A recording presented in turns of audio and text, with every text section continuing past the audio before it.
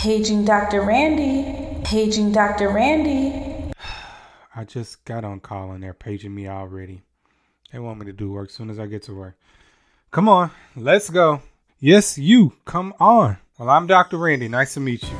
I'm a licensed family medicine physician. Since you're on call with me today, I want to make sure you learn as much as possible. Me and a few of my special friends are here to give you all the tips and info you need to live a balanced, healthy life. Are you ready to be on call with me?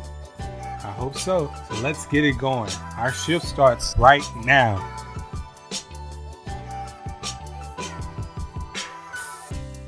Welcome back, healthy people, to On Call with Dr. Randy. I have one of my good medical friends with me today. We've been homies for a good minute from our early days training, from failing the pre-MCAT to deciding when to go to medical school, all that stuff. So we have Dr. Benson O'Kee with us today. What's up, Benson?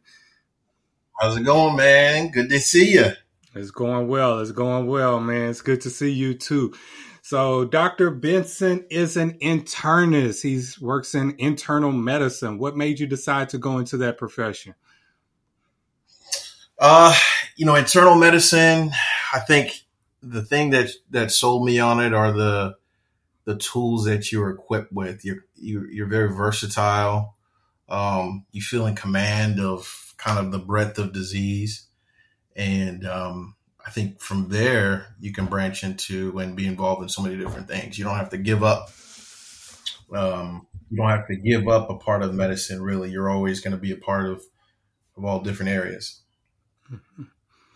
So you decided to be an internist. What is an internist? Internal medicine, internist, we use those things kind of interchangeably, but some people may not know what exactly encompasses an internal medicine physician.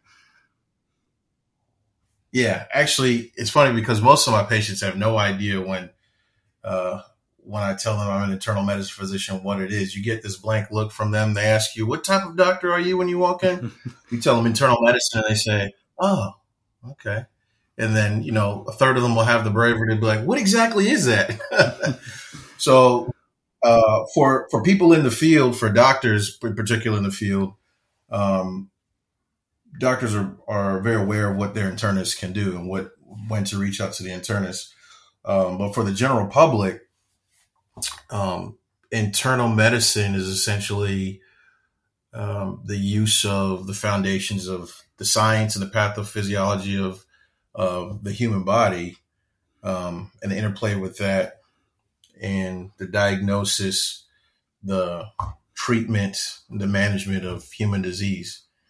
And then using healthcare systems to kind of deliver that treatment in a high value way to patients and to populations. So the thing that makes that, it's important for the public to know is that internal medicine doctors specialize and focus on adult populations. We don't take care of kids. We generally don't take care of pregnant women by ourselves. We can take care of pretty much every other type of patient in consultation, but the kids we never take care of, and pregnant women we only take care of in consultation when they're seeing other type of doctors. So when somebody tries to send you a kid, you like, hell no. You need to go see the pediatrician. Take another look at the date of birth, and we say, not like, my scope of practice. They're like, nope, they're 17. They're not 18 yet. They got to go see the pediatrician. So what's a typical day for you like? Because I'm assuming you work in a hospital setting. Correct. Yes, I'm a hospitalist. So for me, depending on the call schedule, anywhere between getting up at between 4 a.m. to 7 a.m.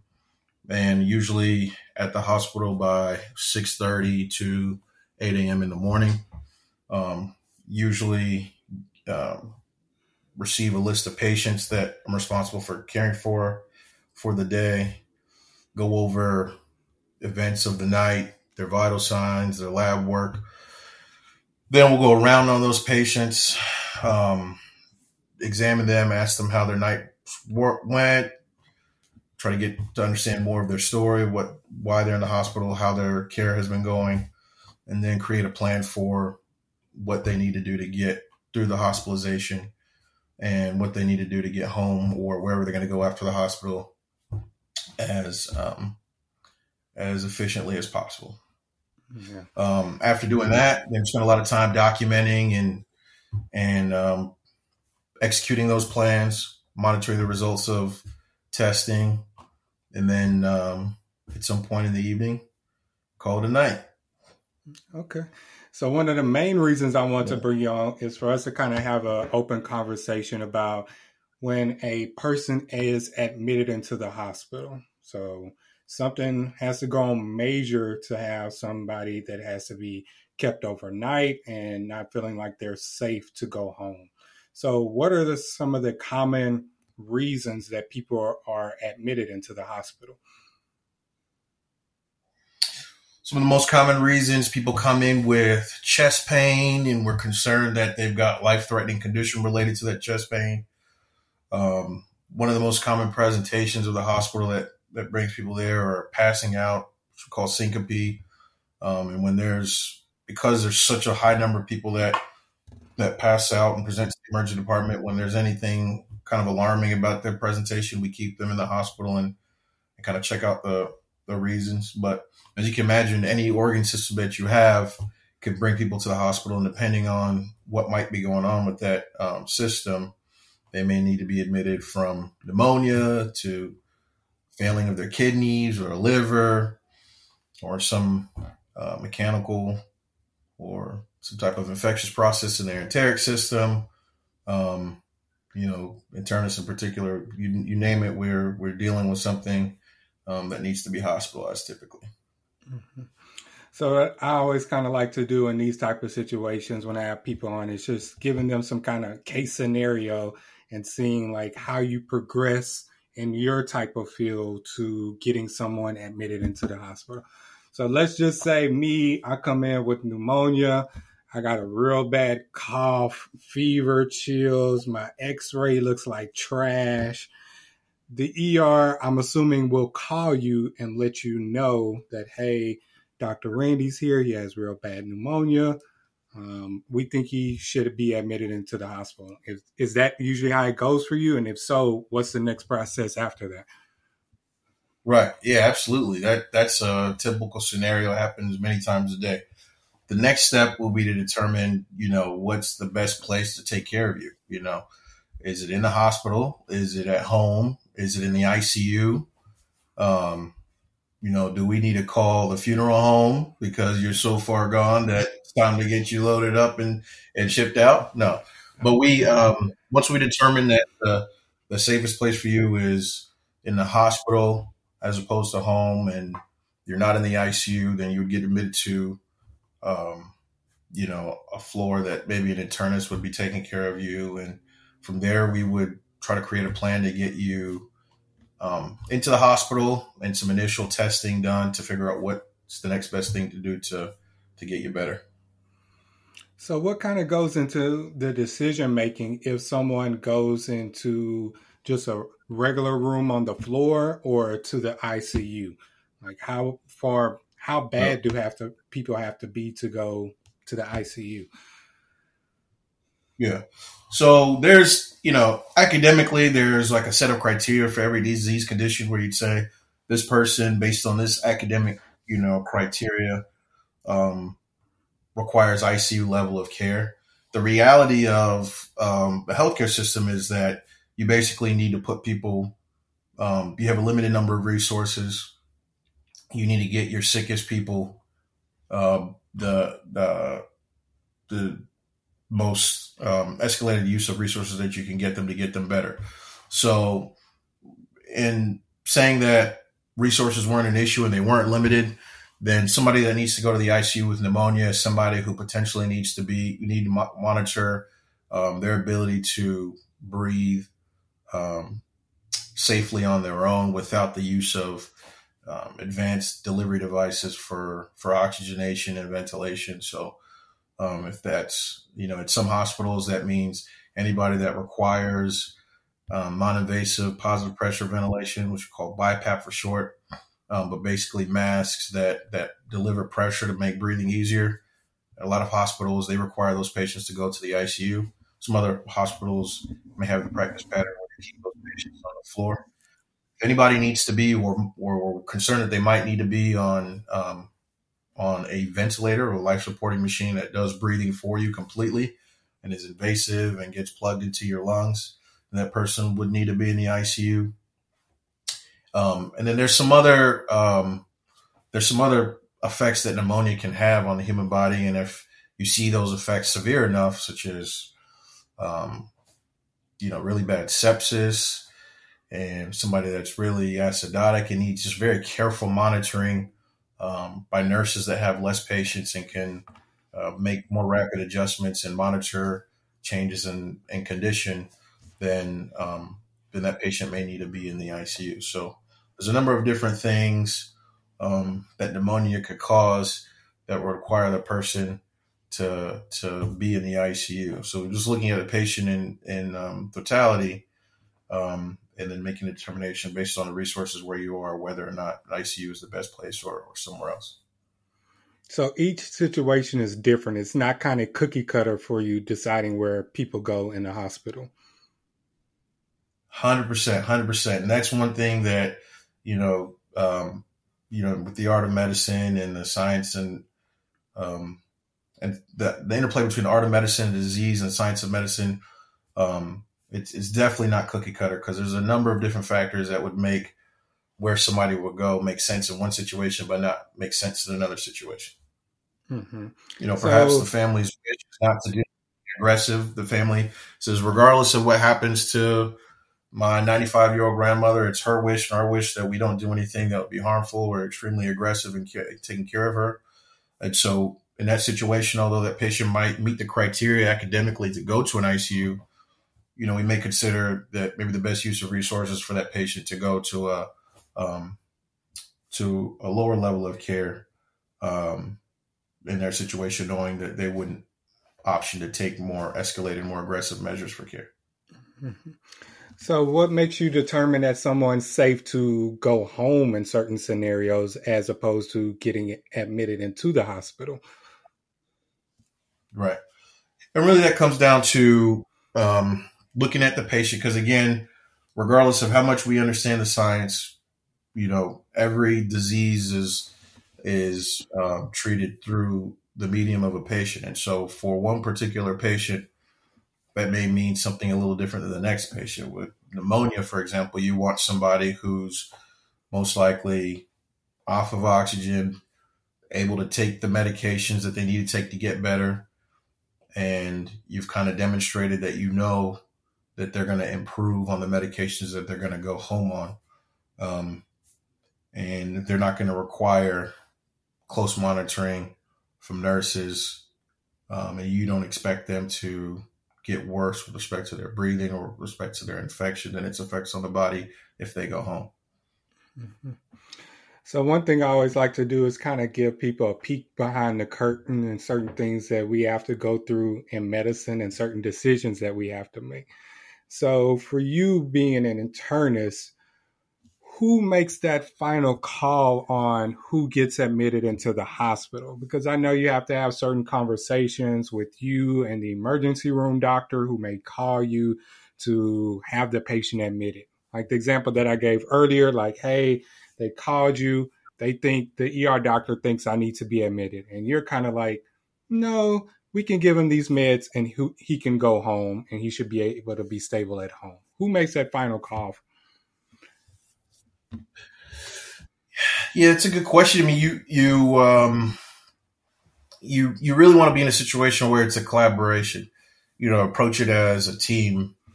You want the emergency room physician, the hospital physician, and the patient and the patient's family to kind of be on board with what plan you come up with. You tell somebody, look, this is what it looks like for you. We think that you can go home. You're not requiring oxygen. Your lab work is reassuring. We think that your exposures on a day-to-day basis don't really put you at risk for some rare bacteria that are resistant to antibiotics. And so we think we can safely send you home with antibiotics that you can pick up at your pharmacy. And we expect that, you'd get better within a week, and that if you follow up with your primary care doctor, they can continue to monitor you as an outpatient to get better. And that's why there needs to be collaborative effort, because you may be in a situation where a patient doesn't have good follow-up, or a patient, otherwise has nobody at home to help them. They're so weak, they can't get around, they're throwing up, they can't take their medicine. And so any one of those things, any number of different things could kind of not make sense to send somebody home. And so that's, ultimately kind of, I think you can, a doctor can always say, okay, this is the final call, but it really doesn't make sense to make a decision without kind of the buy-in from everybody involved in decision making. Mm-hmm. So are you at a regular hospital, or are you at a teaching hospital? I am at just a regular hospital. There's no residents at most of the hospitals I work at. Okay. So just for my listeners, just background kind of on this question, that a teaching hospital has residents, which are doctors that are still in training. And sometimes those doctors are the ones who admit you as a patient into the hospital. So I just wanted Benson to kind of expand on just having the conversation of how you are admitted into the hospital at a teaching hospital, and how that's different from when you're admitted at a regular hospital. That's a great question, because, typically if you go to a teaching hospital, because the mission is a little bit different, they not only want to take care of you, but they also want to make sure that when I get older and gray and die and I'm gone, that there's other doctors after you and I to help take care of the next generation of people. And so, it wouldn't have doctors without training centers. And so it's important. It's an important mission. And to that end, in our line of training is we put people in the game. So, you might have a medical student come and talk to you first, and that medical student, maybe just beginning to learn how to talk to a patient and what questions to ask and how to examine. And you might be surprised by some of the questions they ask, because they're being expected to be extremely thorough and vast and wide in their discovery and evaluation of a patient. The residents may be a little bit more focused, because they've got a better grasp on what's important to ask you when it comes to your particular presentation to the hospital. And the supervising physician may be the most focused in asking you some questions, because they're, relying on that resident for a lot of the information, and the medical student on a lot of the information that they're getting. And then also they're the most experienced at knowing exactly what bits of information they need to ask to treat you the most effectively and efficiently. So in a teaching hospital, you may get tired of answering questions, because you may answer certain questions 6 or 7 times before it feels like anybody's actually doing anything for you. Whereas at a hospital that I work at, most likely after speaking to the intake team, and then your ER nurse, and then your emergency room physician, and when they make the decision they think you need to be admitted, and I come down to see you, then we're probably going to get rolling and get you started on what you need to do to get better. It's going to happen quicker. But of course, at a teaching hospital, there's a bit of a process. And I will say that can be pretty frustrating for people at times. But at the same time, I tell you listeners to keep in mind that a lot of times, as much as, the seasoned expert attending feels confident in everything that they've obtained to take care of the patient, a lot of the times, interestingly enough, those medical students that have many, many hours to talk to you about all types of things can pick up on stuff that may not otherwise come up. And so sometimes it's a benefit to a patient. And of course, a lot of those teaching hospitals have a larger number of specialists and resources and sometimes are at, the cutting edge of medicine and medical research and evidence-based medicine. And so while you may give up some efficiency in the process of seeing your team and being involved with your team, there's you stand to gain a lot in other areas too. Right. So if you're at a teaching hospital, you may have a lot of people come in and out your room asking you questions, repeated questions over and over again. But sometimes it's a good aspect because you may forget something and prompted by someone else when they ask you a certain question that may be helpful in us kind of helping to figure out what's wrong and going on with you. And so you kind of mentioned earlier, we had this discussion about the criteria that you kind of look at for admitting people into the hospital.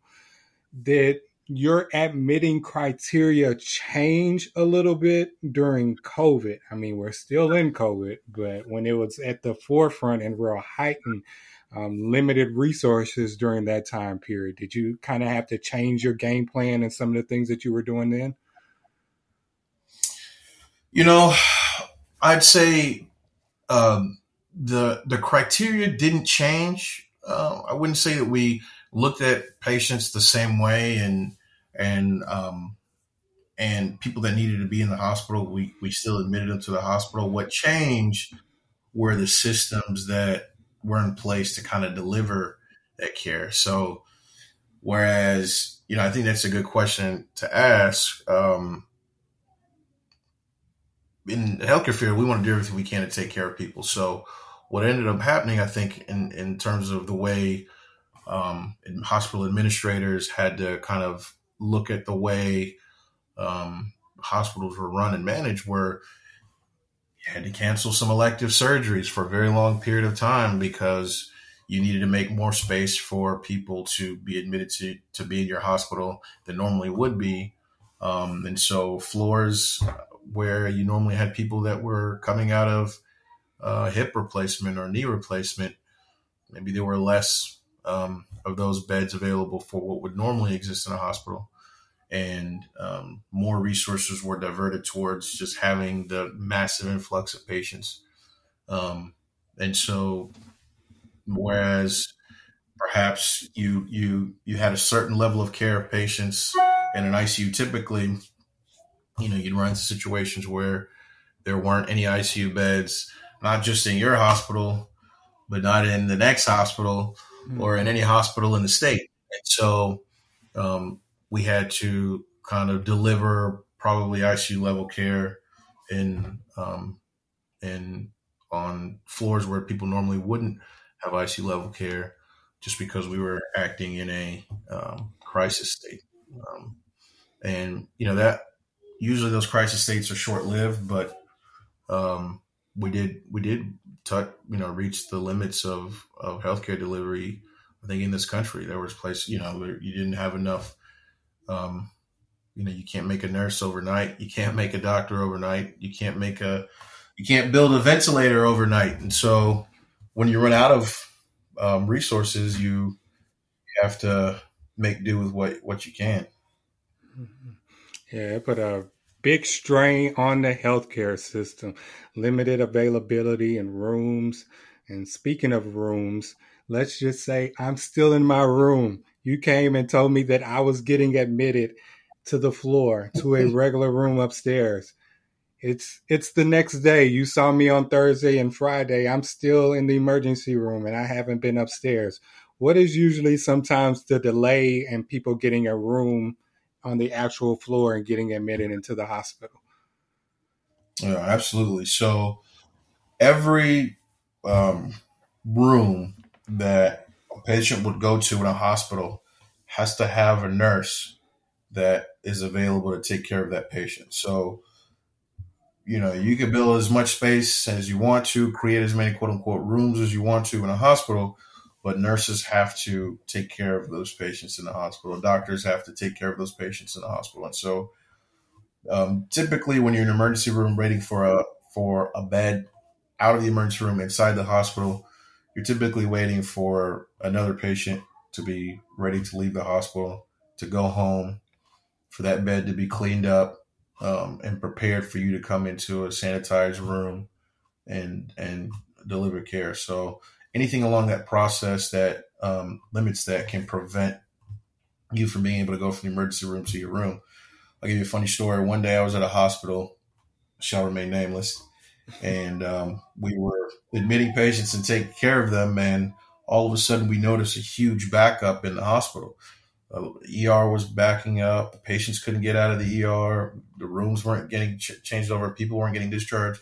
People didn't know what was going on. And we come to find out at that hospital, actually, there was a celebration for the environmental services department, the janitorial services department. They were having like a team picnic, and they all stopped working for a while. And so none of the rooms were getting clean. And because none of the rooms were getting clean, patients couldn't leave the ER to go upstairs. People couldn't, it just backed up the whole hospital. And so sometimes there's nursing shortages. Nurses get sick too, can't come into work. They can't find somebody to replace them. And so there may be a physical bed available, but there's not a staffed bed available, meaning there's not a nurse to care for a patient if they went to that bed. And it limits the number of patients that can be seen in the hospital. And so that's where, hospital administrators are earning their keep, because they're trying to figure out behind the scenes how to rearrange things in the hospital so that patients can get to the next phase of care. That's crazy that they were having a picnic. That just shows you the importance of environmental services, getting people in and out efficiently at the hospital. That's why. So, all right, I finally get a room. I am upstairs. I am tucked in. I have my nurse, who's probably also assigned to like 3 other patients. So I'm not going to be her favorite patient, but I am assigned to her. What should I expect while I'm admitted into the hospital the first couple of days? Yes, very important question. Very, very important question. Because expectations are everything. And I think if you go into it with the right expectation, you won't be disappointed. I think we do live in a sort of in a fast era where information is readily available on your phone. A lot of times patients can look at the results of tests on their phone and know it as soon as you walk in the room. But there are some parts of the healthcare delivery system that unfortunately require some level of care to ensure safety. And so, I like to think about it as getting on an airplane. When you get on an airplane, someone like you, Randy, for example, you're flying to Cabo San Lucas in Mexico for vacation. What do you want to do? You want to get to your destination. You want to get on the plane. You want to get safely to your destination. You want to get out and enjoy your time after you get there. But once you get on that plane, there's a lot of stuff that you're not in control of anymore. And as long as you recognize that everyone working on that plane is trying to get you to your destination safely, and that's the number one goal, the most you can do is just sit back, relax, and just enjoy the ride, because you really do lose a lot of control in the situation. And in the hospital, it's the same way. There's going to be, there's going to take, it's going to take quite a bit of time sometimes to get to that destination, which for a patient coming into the hospital is to get out safely, to get out in better health than when you came in. And as long as someone has the expectation that there's going to be some period of time where we're not in control, but what's waiting for you on the other side is a healthier life, a safer life, and a good time when you can get out of the hospital, then that expectation will help you get through it peacefully. During that course, the doctors are figuring out, based on testing, based on your response, your response to treatments, if you're improving enough to go home. They're trying to determine whether or not you can leave the hospital. And if you leave the hospital, if it's safe to go home, or if you have to go to somewhere before you can get to home, like a rehabilitation facility, and what you need to do when you leave the hospital. Do you need to see, Dr. Hines the next day after you leave? Can you see him a week or two after you leave? And so on and so forth. I like that plane example that you gave. So I'm the passenger on the plane, and essentially like you're the pilot. So you're trying to help me to get to my destination. So how should my healthy listeners, which is what I call my listeners, how do they know if they do or don't have a good pilot that's helping them direct their care? Like, what should they be on the lookout for? Yeah. I'd say, what I say is most people are going to have an intuition about. Because a lot of people, like people of color, we have concern about making sure that we're getting the right care. We're in the hospital, and sometimes we have a disdain for the health system and feel like, which is true, that we have some kind of like disdain because of things that have happened in the past. So trying to figure out, making sure the doctor is doing the right thing. Right. I think, at the end of the day, if you're in somebody else's care, your life is on the line, your health is at stake. If you are concerned about somebody not delivering, compassionate care to you, then you can't be hesitant to speak up and ask for better if you feel like you deserve better. And any doctor worth their salt won't take offense to somebody asking for a second opinion or asking for another set of eyes to assess a situation, because, as you know, the practice of medicine is also practiced in humility. There's not one doctor that knows every single thing there is to know.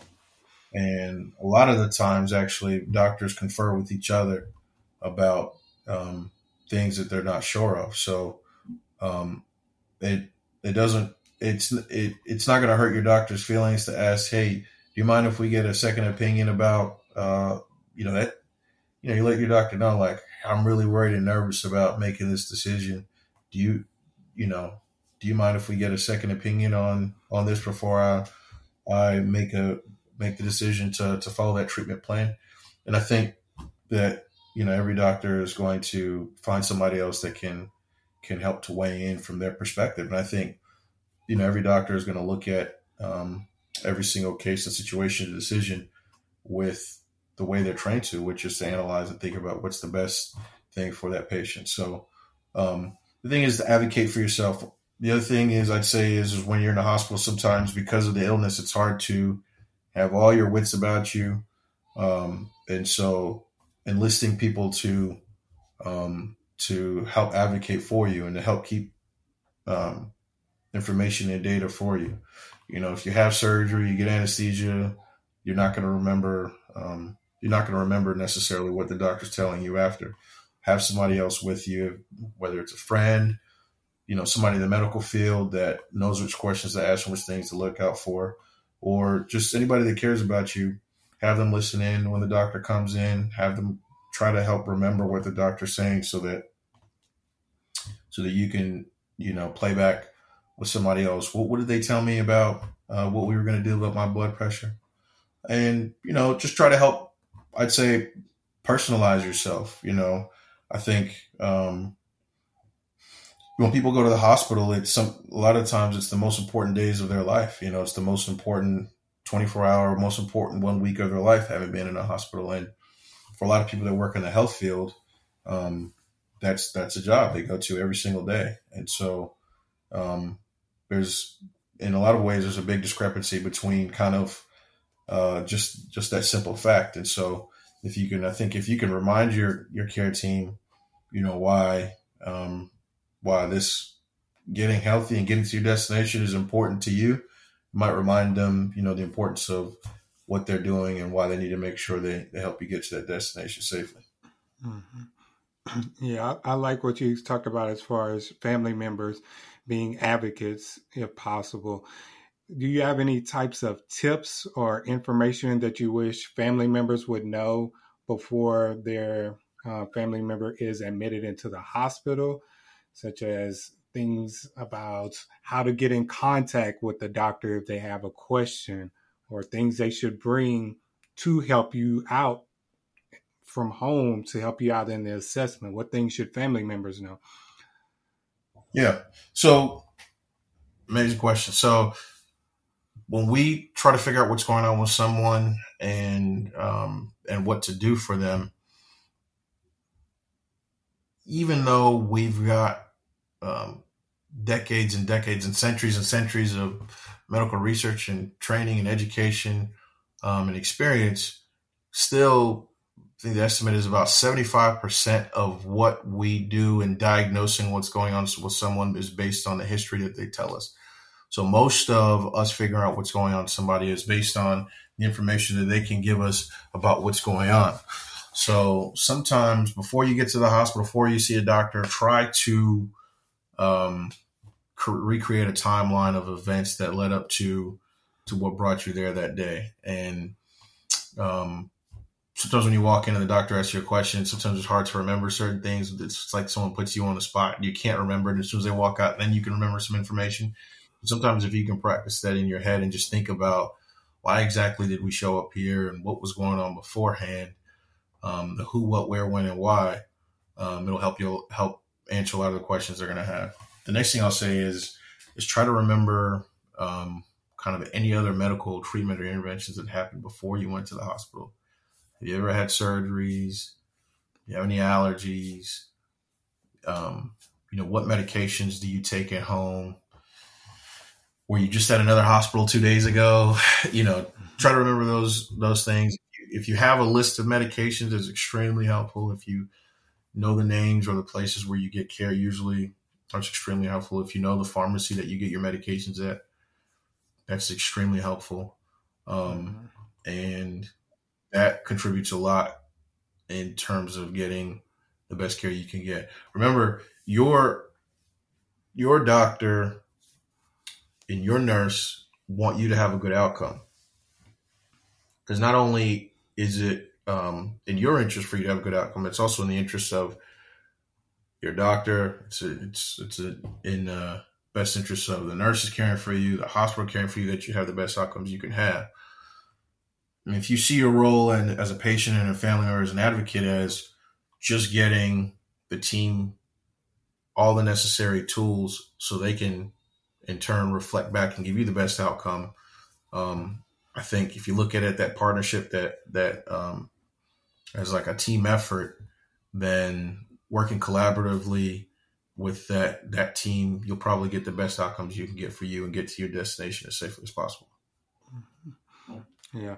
Another thing that people should know is who's the doctor that's primarily taking care of your family member as well the entire time there, because sometimes it may switch from week to week, right? Benson may be there this week, but your family member is staying 3 weeks, and then Benson's off next week. And so it's another doctor who's taking care. And then also you may have a question, but we're not there the entire day.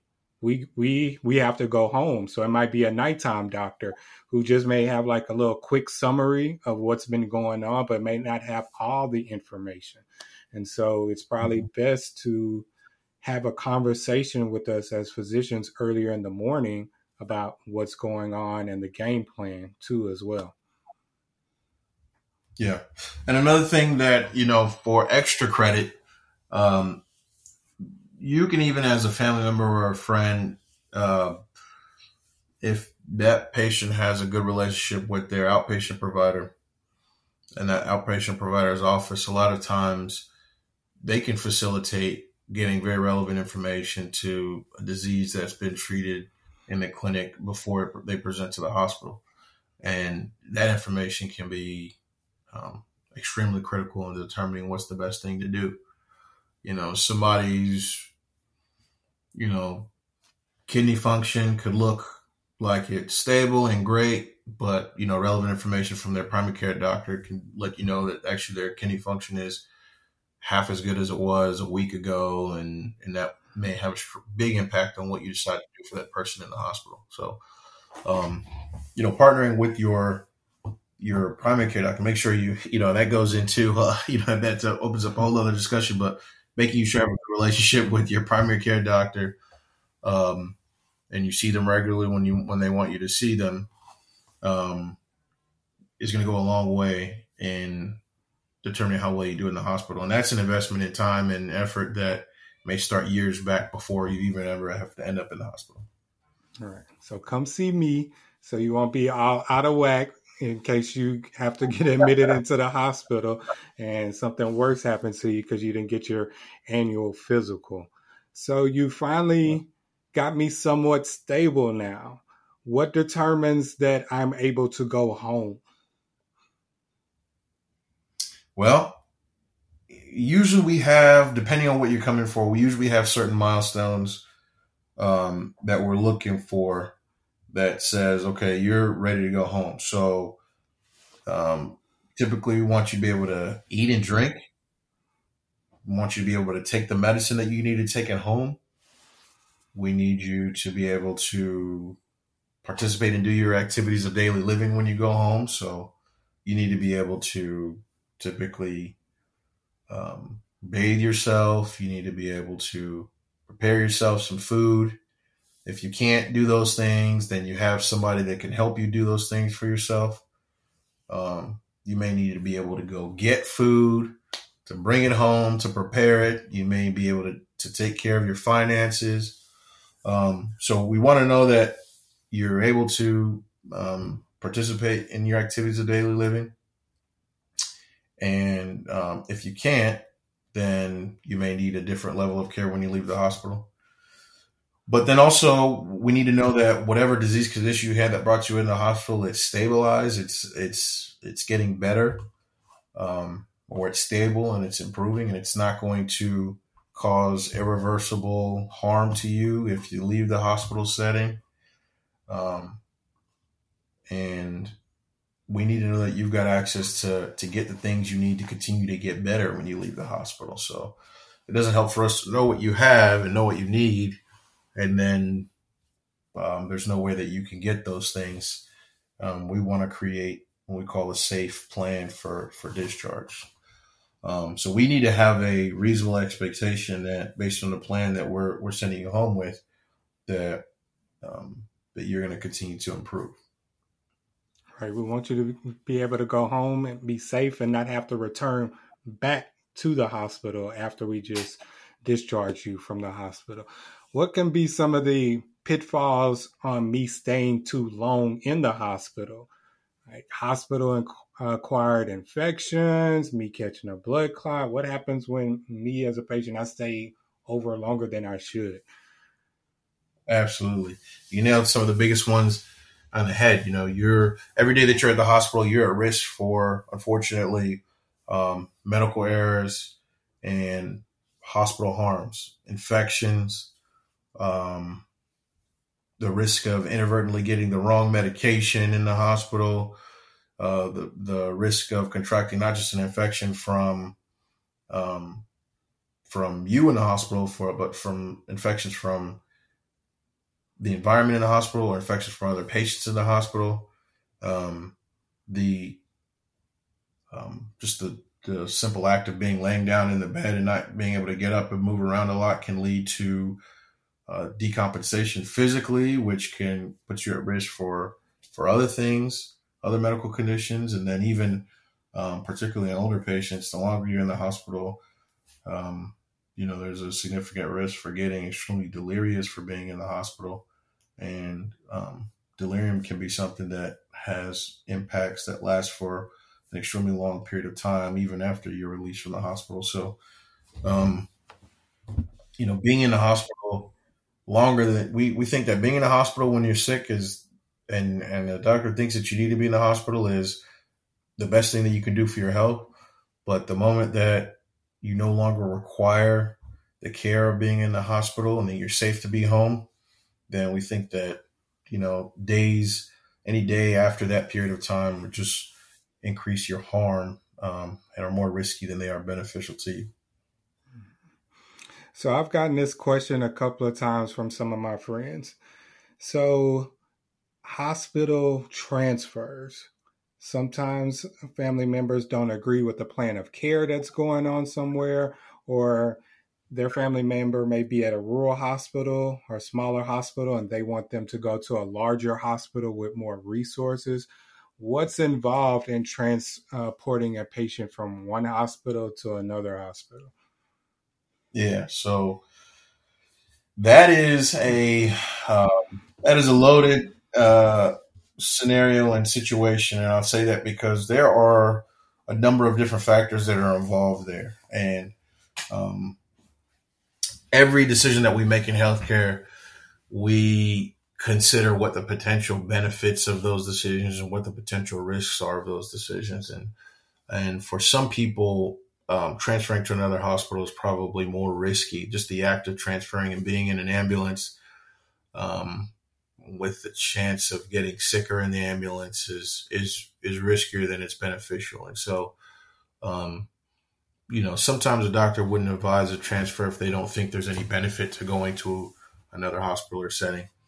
Now, in the case that somebody wants to go just because they don't like that hospital, well, um, that hospital will most likely make their request to another hospital to accept you.